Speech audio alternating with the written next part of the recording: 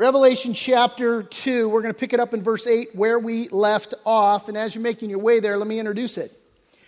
So it was the year 2000, I went on a missions trip, and we were going to Indonesia. Indonesia is the largest archipelago in the world. There's 10,000 islands that make up the nation. We were going to the islands of Lombok, Sumba, and Sumbawa. And just to give you a taste of these islands, it's like 90% Muslim. So a real friendly, welcoming place for Christians. I'm being sarcastic, obviously it's not. But we went there to minister, and just God doing a neat work. And the meeting at random collections of churches, as you might imagine, many of them just sort of underground sort of churches, small gatherings of Christians here and there. I actually, on the island of Sumba, had the opportunity to preach to a group of about 150 people, which is just gargantuan in terms of Indonesia. And so I'm preaching to them about God's grace.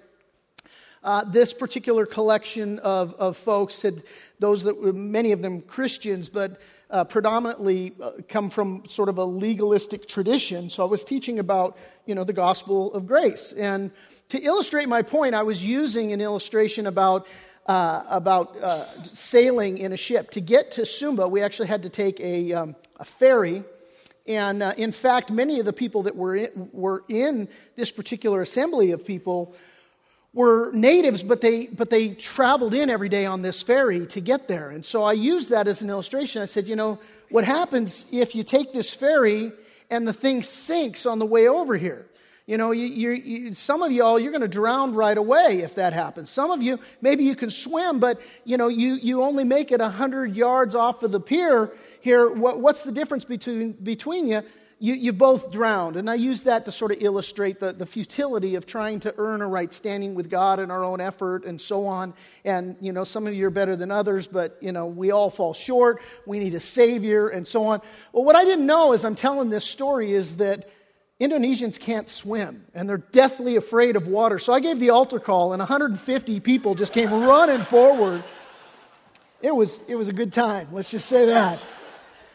So the morning that I left, I had just finished preaching in another church, and I decided I was going to go for a walk on the beach. And I went for a walk on the beach, and I ran into 3 Muslim young men. And I began to share the gospel with them, and one of them was really becoming angry, and he gets in my face, and he's telling me there's no God but Allah. And I told him, listen, the Bible says there's no other name given under heaven given among men by which we must be saved. It's the name of Jesus Christ.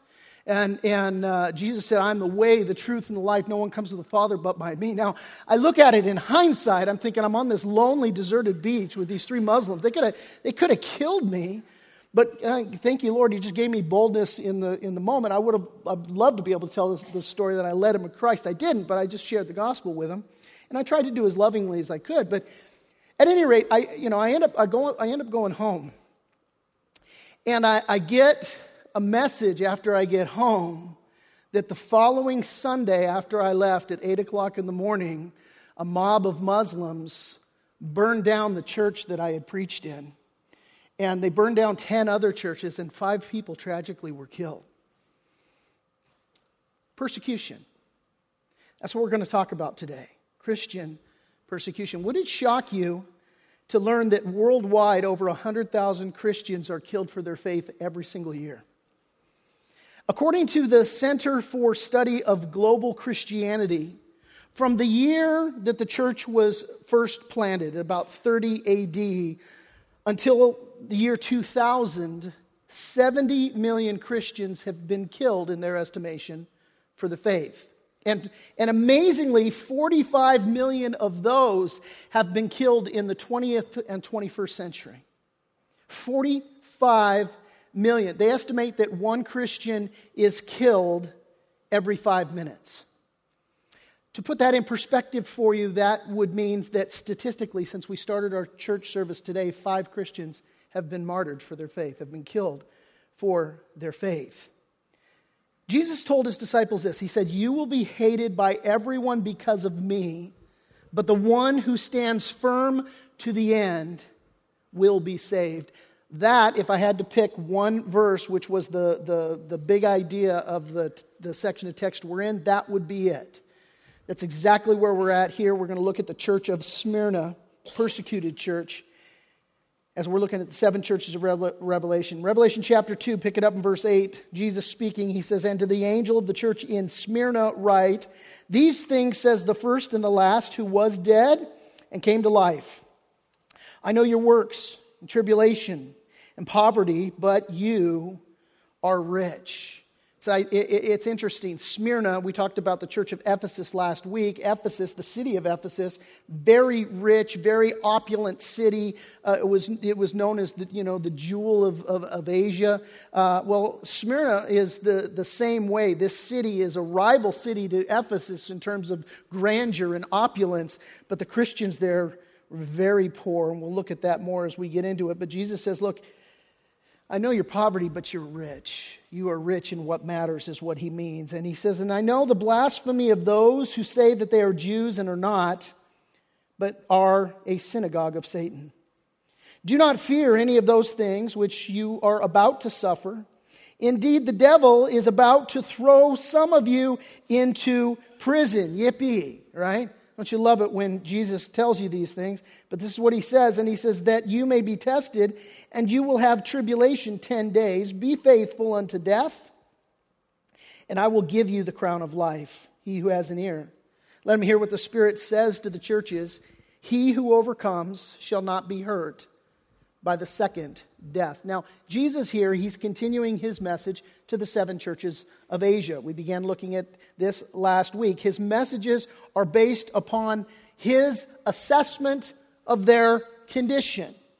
And his assessment is not just of their condition, but it's of our condition as well. Jesus certainly speaking to these churches in the time frame of which he gave it 2,000 years ago, but the church is 2,000 years of age, and so when he gives these observations, when he makes these observations about these churches, well, the church is comprised of people are people wherever you go, and so there are lessons for us as he observes things in these different churches. The lessons are for us as well.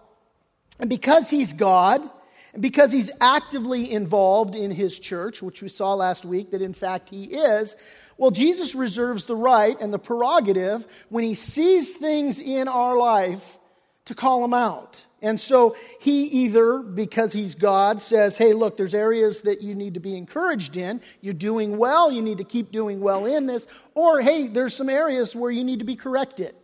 And so this is what we're seeing here. Now, the unique thing about this church in Smyrna as we continue is that this is only one of 2 churches of the 7 that he talks to that he has no words of correction for.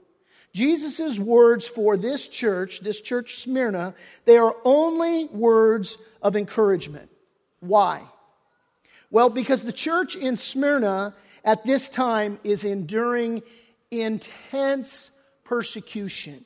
It is a persecution that we can scarcely imagine. And their name says it all. Smyrna. If you wanted to circle that in your Bibles nearby, you could write the word myrrh. M-Y-R-R-H. Myrrh. Myrrh literally means bitter. But what myrrh actually it was at this time, it was a perfume. And it was a perfume that was used predominantly associated with death. It was as a burial ointment that they would put on those that had died. And it's very telling the way that you produce myrrh. Myrrh is produced, it's made from certain leaves. And you take these leaves and you crush these leaves. And when these leaves are crushed, you extract from the leaf a fragrant resin that comes out. And you can only access it by crushing the leaf. And just like crushing plant leaves to produce myrrh, at this time, Smyrna, church that derives its name from myrrh, is itself being crushed. It is being crushed by the persecution of the Roman government. It's being crushed by the perjury against them from the Jews. And they were being crushed by extreme poverty. We'll get into the details of that as we continue in just a few minutes. But what we're going to see is that this crushing that they're going through, Jesus tells them, and we read that, it's just the beginning. Hey, they've got a long road of crushing that's ahead of them. And let me just say this right now at this point, that when you teach a message on suffering and on being crushed, it's not the most popular message in the world, okay? But we need to hear it, and here's why. Point number one, if you're taking notes, you can write it down. Crushing is part of the Christian process. Crushing is part of the Christian process. Just as the perfume was extracted by crushing myrrh, the same applies to you and me. Here's what Jesus said about this. He's talking to his disciples in John chapter 16, and he said, "In the world you will have tribulation, but take heart, I have overcome the world." Now that word tribulation that Jesus uses there in John's gospel, it means literally to be pressed to the point of crushing. And notice that Jesus says, you will be pressed to the point of crushing. Now, we as Christians like to hold on to promises in the Bible. We even like to frame them in posters or things that we put on our desk or up on our mantle. I can do all things through Christ who strengthens me. I'm more than overcomer in Christ Jesus, that kind of stuff. But we don't take promises like this and we don't frame them, Hey, you will have tribulation. You will be crushed. But it's a promise. It's absolute fact. Jesus says, look, guarantee it, it's going to happen. Listen to what Paul said to the Corinthians. He said, we think you ought to know, as he's writing to the Corinthians, he says, we think you ought to know, dear brothers and sisters, about the trouble that we went through in the province of Asia. This same general region here. He says, we were crushed and overwhelmed beyond our ability to endure. Let me just ask you a candid question. Have you ever been crushed to the extent that you thought it was beyond your ability to endure? Can I just see an honest show of hands? Right? So many of us have experienced this. This is Paul saying, I don't know, isn't it kind of sort of weirdly comforting to hear the Apostle Paul, who wrote 2/3 of the New Testament, say, I know what it is to be crushed to the point of being overwhelmed, thinking it's beyond my ability to endure. So this is what he says. He says, and we thought we would never live through it. He says, but thank God, this is what he goes on to say in the next chapter, but thank God he has made us his captives and continues to lead us along in Christ's triumphal procession. And now he uses us to spread the knowledge of Christ everywhere like a sweet perfume. He says in the next verse, for we are to God the fragrance of Christ among those who are being saved and among those who are perishing. Did you catch that? What he says there? What he's saying is, look, God allowed me and my companions to be crushed to reveal the beautiful fragrance of Christ. Some of you today, you are being crushed. Some of you today, you know what it is to endure something to where you think, God, you tell me in your word you won't give me more than I can handle. And this, I think, proves you wrong right here. I think I'm going through something that is beyond my ability to endure. Maybe even today, maybe you got here by the skin of your teeth. Maybe you're hanging on by a thread today. And yet what Paul is telling us, what Jesus affirms, and what the message of the church of Smyrna affirms with a big exclamation point is to say, listen, crushing produces sweet results. God knows what he's doing. There's a purpose for it. There's an intent in it. It's all part of the Christian process. Paul said this to the Ephesians. He said, walk in the way of love, just as Christ loved us and gave himself up for us as a, here it is, fragrant offering and sacrifice to God. Now, how did Jesus give himself up for us? On the cross. He endured the cross, despising its shame, and he sat down at the right hand of the throne of God. Jesus went to the cross, and he endured this. Why? Because it produces these sweet results. And this is what Jesus went through for us. So, it's interesting for us to consider this as we think, God's word makes it clear we're going to be crushed. We're going to experience this hardship. We see Smyrna being crushed, and we correlate Smyrna comes from myrrh and all that. But you know where myrrh comes from? I said it comes from leaves. It comes from leaves from a tree. It is a picture of Jesus Christ. that this fragrance, this myrrh, it's produced by crushing. It's associated with embalming. And listen, it makes several prominent appearances in the Scriptures. We first see myrrh mentioned when the wise men come to, in the New Testament, we see it mentioned when the wise men come to present their gifts to Jesus. They bring gold, they bring frankincense, and they bring myrrh. Gold, symbolic of Jesus the King. It is a gift for a king. Frankincense, symbolic of Jesus the high priest. The high priest would go in and he would offer prayers up he would intercede for the people, and in the offering up of prayers, he would burn frankincense, this incense that would go up. And so this a gift for Jesus, our high priest, whoever lives, the Bible says, to make intercession for us right now at the right hand of the throne of God. But they also brought myrrh. Myrrh was this gift for Jesus the prophet, because Jesus prophesied that he was coming to give his life as a ransom for many, and that he would die associated with his death and with his burial. And so we see the wise men bringing the gift of myrrh at Jesus' birth. We also see that Nicodemus brought myrrh to embalm Jesus' body, right?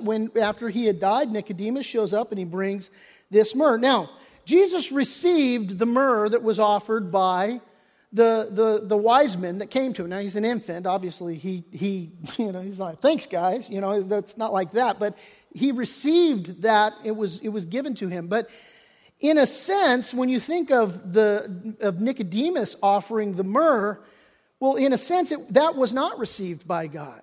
Why? Well, because when they showed up to anoint Jesus' body with this myrrh, he wasn't there. And the symbol here is that the bitter crushing was over. It was done. You read in Isaiah chapter 60, and it's a picture there prophetically of Jesus in his triumphant return, which is yet in our future, but the day is coming when Jesus is coming back as a conquering king. And what happens there, as you read in Isaiah 60, they offer him gold and they offer him frankincense, but they do not offer him myrrh. Why? Well, because death has passed. It no longer has a hold on him. And that's what Jesus reminds this church of here in our text. If you look there in verse 8, he says, these things says the first and the last who was dead and came to life. In other words, Jesus says, listen, I was crushed. I was crucified on the cross. But the result is life. Life eternal. Life everlasting. Life as a conqueror. And the idea for you and me here is that the crushing process is only for a season. It's only for a season. It's not going to last forever. And what we need to understand is that when God allows you to be crushed, when He allows me to be crushed, listen, it's to serve a great purpose. And it is to bring about an unimaginable harvest, a fragrant offering of Christ and a fragrant working of Christ. Jesus said this, He says, truly, truly, I say to you, unless a grain of wheat falls into the earth and dies, it remains alone. But if it dies, it bears much fruit. It's been said when God calls a man, He bids him come and die. And so we go through a crushing process. And maybe today you're being crushed. And my exhortation to you would be, let the Lord do His work in your life. Don't lose heart. Don't lose hope. Don't believe that He's abandoned you or forsaken you for a minute, because He says, I will never leave you and I will never forsake you. But the only way that He gets that sweet aroma of Christ out of us is to crush us. And so if you're being crushed today, you need to understand that God knows what He's doing, that crushing was promised from Jesus from the beginning. I mean, so often you hear somebody, they're sharing the gospel and they make it just sound like, it's awesome. I always joke, like a country western song played backwards. You get your truck back and your dog back and your wife back and everything's just awesome. No. Not always. In fact, somebody just recently, I think they were telling my wife, they were saying basically everything was good in my life until I gave my life to the Lord, and then I started just hitting one thing after another. Yeah. Because crushing is prescribed. It's part of the Christian process. And so Jesus goes on to say in the next verse, he says, I know. Listen, look, I know. Verse 9, I know your works, tribulation and poverty, but you're rich. And I know the blasphemy of those who say they're Jews and are not, but are a synagogue of Satan. Second point, if you're taking notes, you can write it down. Jesus understands our crushing. Jesus understands our crushing. Now, here's what he tells the church in Smyrna. First of all, he says, look, I know your tribulation. What was going on in Smyrna? And Smyrna, it's a Roman city, and the residents of Smyrna were absolutely in love with the emperor. Like, they worshipped the emperor. And they were such, people, Apple products. They have people, they call them fanboys. It's like, everything Apple, they can do no wrong. Smyrna thought that the Roman emperor could do no wrong. They were so in love and enamored with the emperor that the story is told at one time the word came to them that there was some Roman battle and that the Roman soldiers were cold on the battlefront, and they took the very clothes off their back and sent it to them. And so they were very richly rewarded from Rome, from the emperor, and so they were a favored city in many ways. And what happened is that this started off as just a voluntary thing that they did, and it morphed over time, and it became such that in Smyrna, emperor worship was demanded. And so what would happen is that you would come to live your life, to do business, to work, to whatever you were going to do. But it all had to start with you offering up a pinch of incense that you would burn in worship, and you had to say, Caesar is Lord. And so as you would do this, then you would receive a certificate, which basically was your all-access pass to society. So you could, if you wanted to get a job, you had to produce the certificate. If you wanted to buy and sell in the market, you had to produce a certificate. It all was predicated on, hey, Jesus is Lord. And it just didn't end there. If you would, or not Jesus is Lord, but Caesar is Lord. And if you wouldn't say Caesar is Lord to get this all-access pass, listen, ultimately they'd kill you. And Christians were being killed left and right. There was just ongoing stuff that's going on. In fact, there's a guy by the name of Polycarp. And by the way, let me just give you a book recommendation. It's called Fox's Book of Martyrs. I think it's required reading for all Christians, in my humble opinion. It details about, just hundreds of years of Christian history where people died for their faith in Christ. And this time in particular, about a 300-year time frame during the church of Smyrna in particular, intense, brutal persecution. There was a guy by the name of Polycarp. He actually took the Apostle John's place in overseeing the church in Smyrna. And the way the story goes, the history of his death, Rome basically hunted him down. He was 86 years old. They found this guy and basically said, look, just come and sacrifice to Caesar, burn the incense, say Caesar is Lord, and we'll let you live. And he said, God has been so good to me for 86 years. Am I now going to betray the Lord? I'm not going to do it. And the Lord gave Polycarp a vision. Basically, you're going to burn. They're going to set you on fire. They're going to burn you to death. And this is exactly what happened to him. They brought him up and they tried to talk him out of it. They're like, dude, you're an old man. And this guy, when the soldiers showed up to kill him, he made his people make him dinner. Like, oh, these guys are hungry. They've been searching for me, and just let's feed them dinner. Let's take care of them. He was that kind of guy, just loving, giving. And these people feel bad that are going to kill him. They're like, come on, please, just a little pinch. He goes, I'm not going to do it. They're like, we're going to burn you up. He's like, well, let's get to it. So they set a fire. They throw him in there, and the fire doesn't get to him. Fire is burning like crazy, and he's not getting burned. And so one of the guys grabs a spear, and he hits him with the spear, gets him in the arm, hits an artery, and the blood puts the fire out.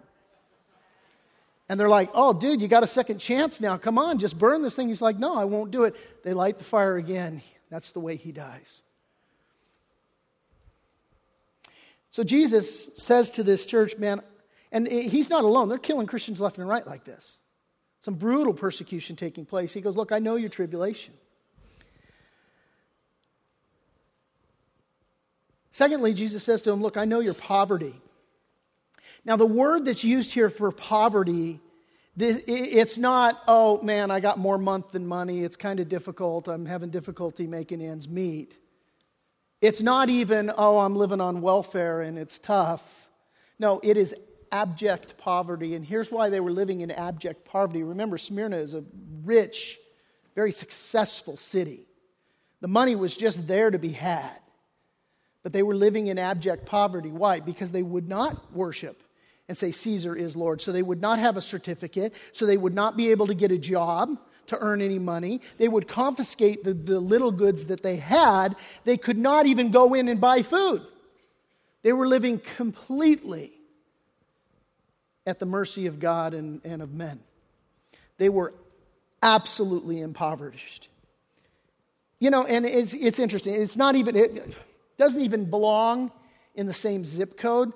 But it's interesting when you see this whole idea, where did their poverty come from? It came from, hey, you gotta say Caesar is Lord.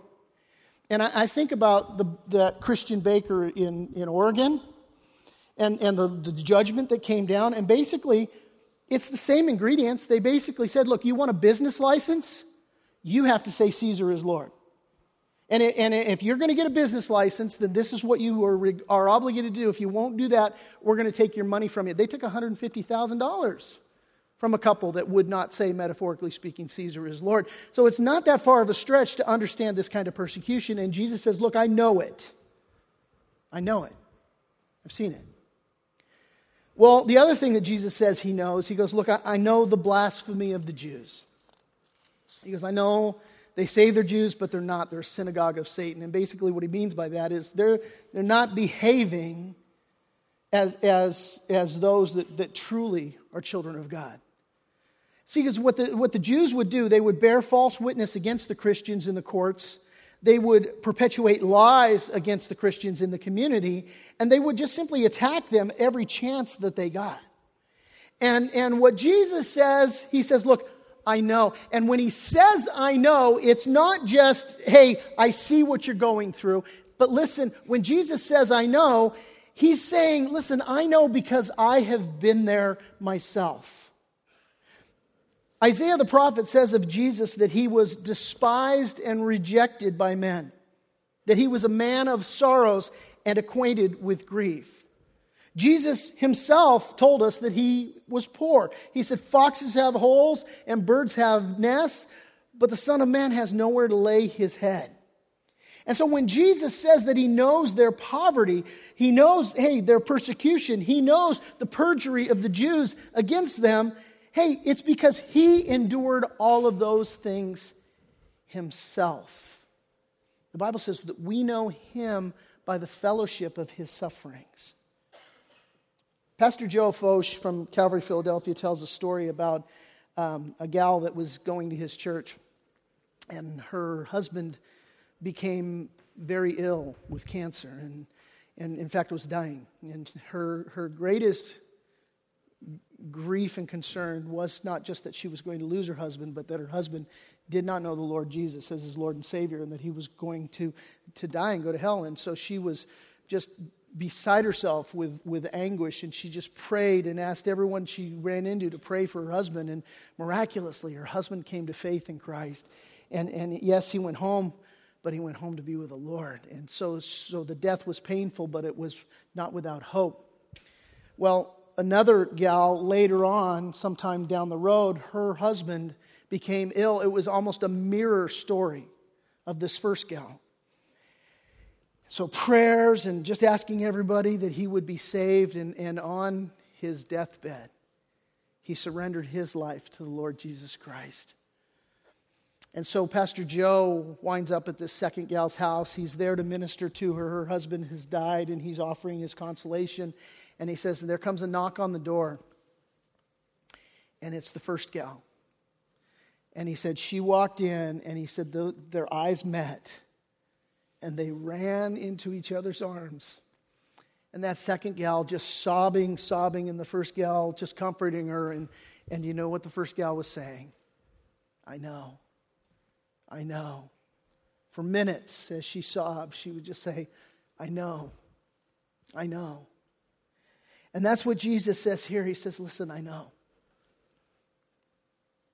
Paul wrote this to the Corinthians. He said, blessed be the God and Father of our Lord Jesus Christ, the Father of mercies, and the God of all comfort, who comforts us in all our tribulation, that we may be able to comfort those who are in any trouble with the comfort with which we ourselves are comforted by God.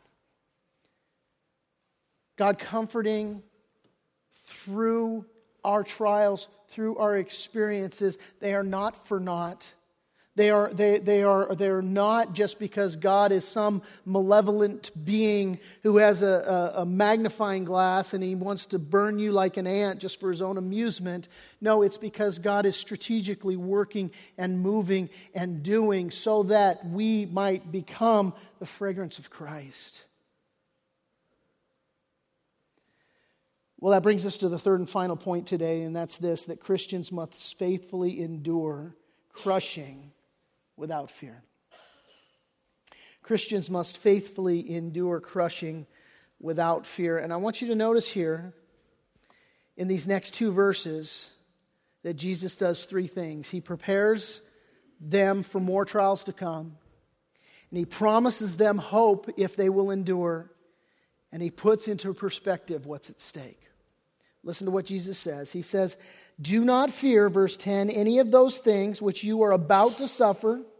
Indeed, the devil is about to throw some of you into prison, that you may be tested, and you will have tribulation 10 days. Be faithful unto death, and I will give you the crown of life. He who has an ear, let him hear what the Spirit says to the churches. He who overcomes shall not be hurt by the second death. First of all, Jesus here prepares them for more trials to come. He says this, he says, the devil is about to throw some of y'all into prison. Now, first there, there's a lot to say about that. First of all, you're like, well, that's comforting. Yes, it's comforting. We're going to see why in a minute.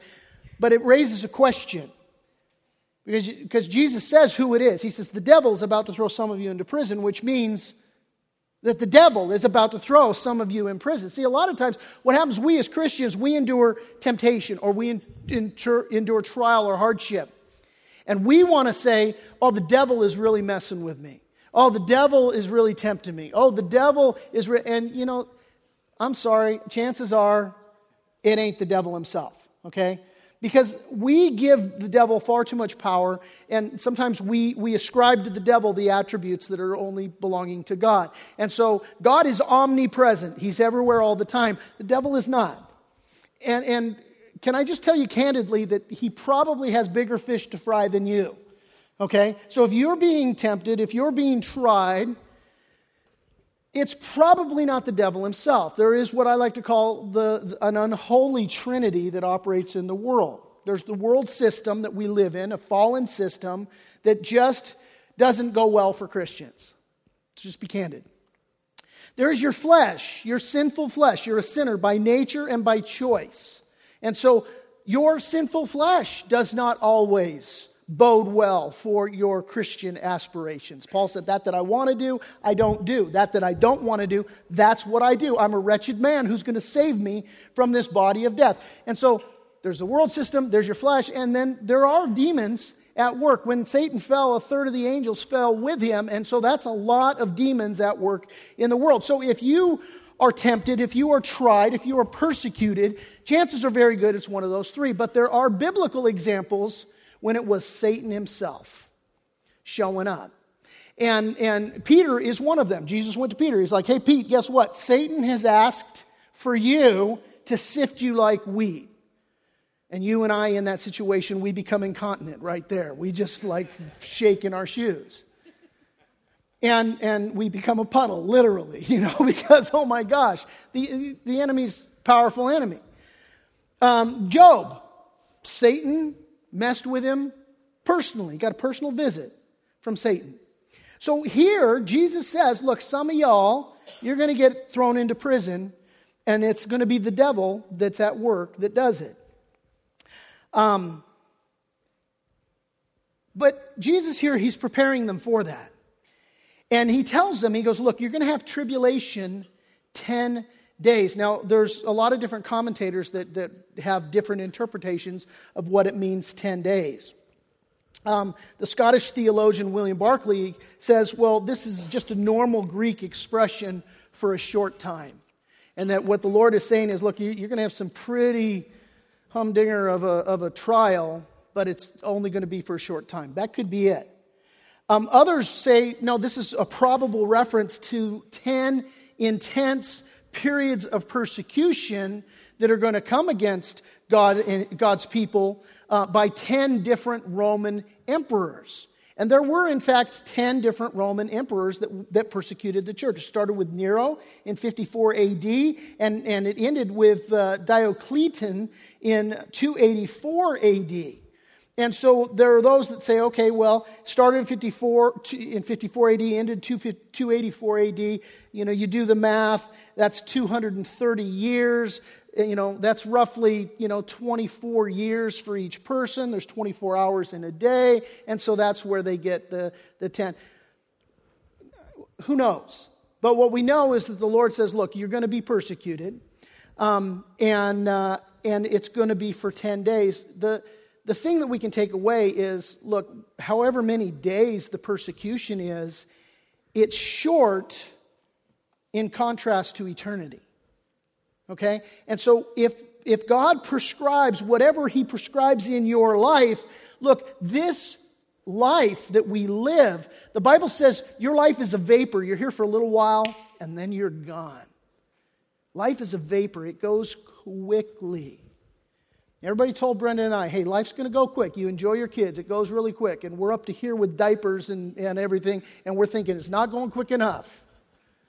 And now I got 8 grandchildren, and I'm looking, and I got more years in my rearview mirror than I have out my windshield, and I'm like, it goes quick, man. It goes quick. So, 10 days, hey, it's short in light of eternity. And listen, Jesus prescribes these trials, and He's preparing Smyrna for them. That's the thing. Is He's saying, look, it's going to get bad. It's bad now. It's going to get bad.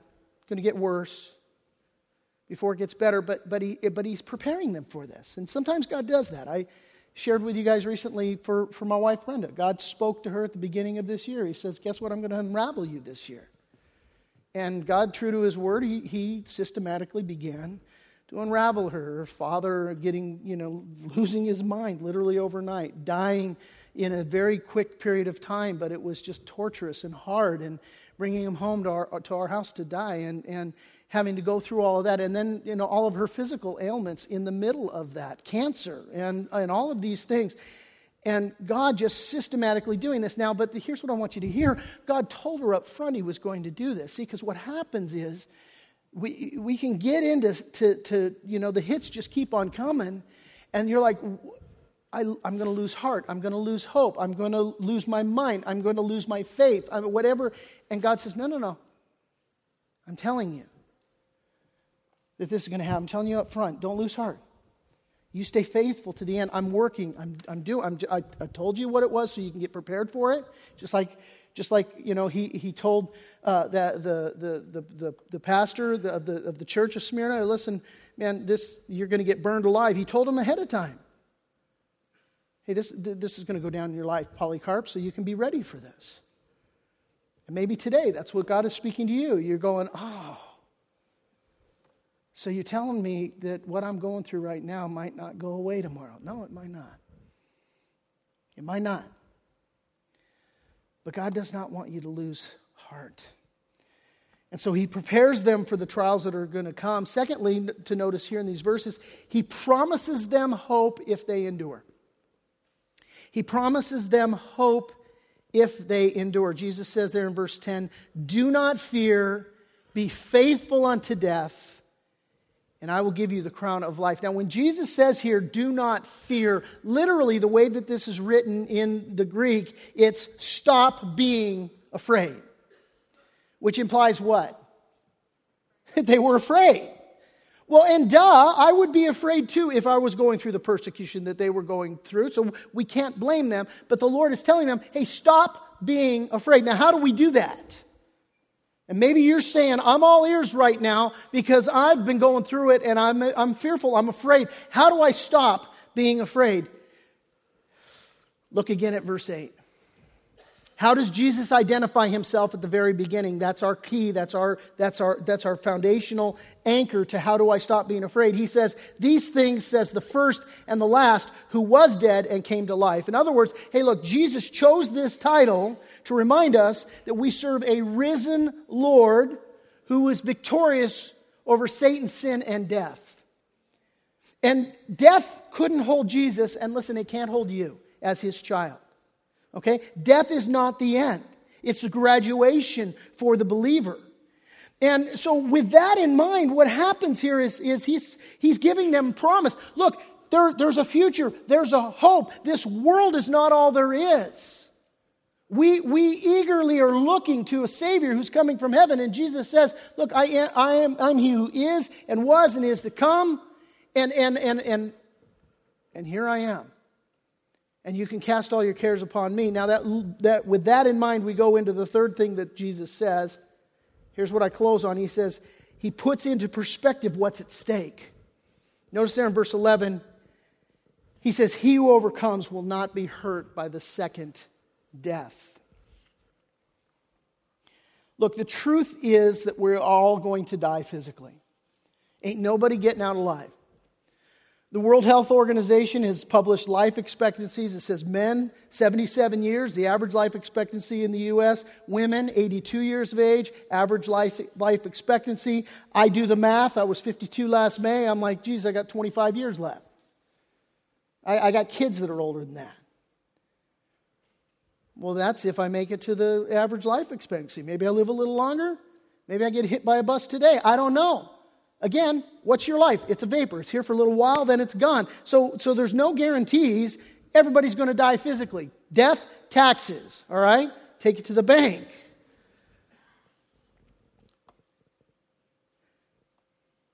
But the Bible says it's appointed unto man to die once. That's the guarantee. But after this, to judgment. And after you die, you will face judgment. Because we're all spiritual beings. We're physical, we're spiritual.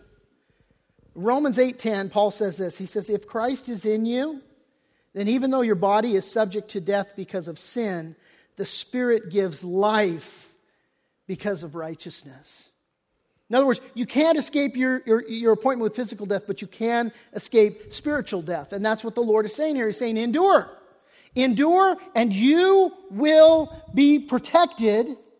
You won't be hurt by the second death. And so, for us now, today, the rubber meets the road. What do we learn from the church in Smyrna? Here's what we learn. God is faithful. Sometimes He prescribes suffering, and He calls on us as Christians to endure through suffering, because in a crushing of us, He's going to use it for good. Now, let me throw out one final thing. As I look at the clock, which tells me I don't have time to tell you this one final thing. So,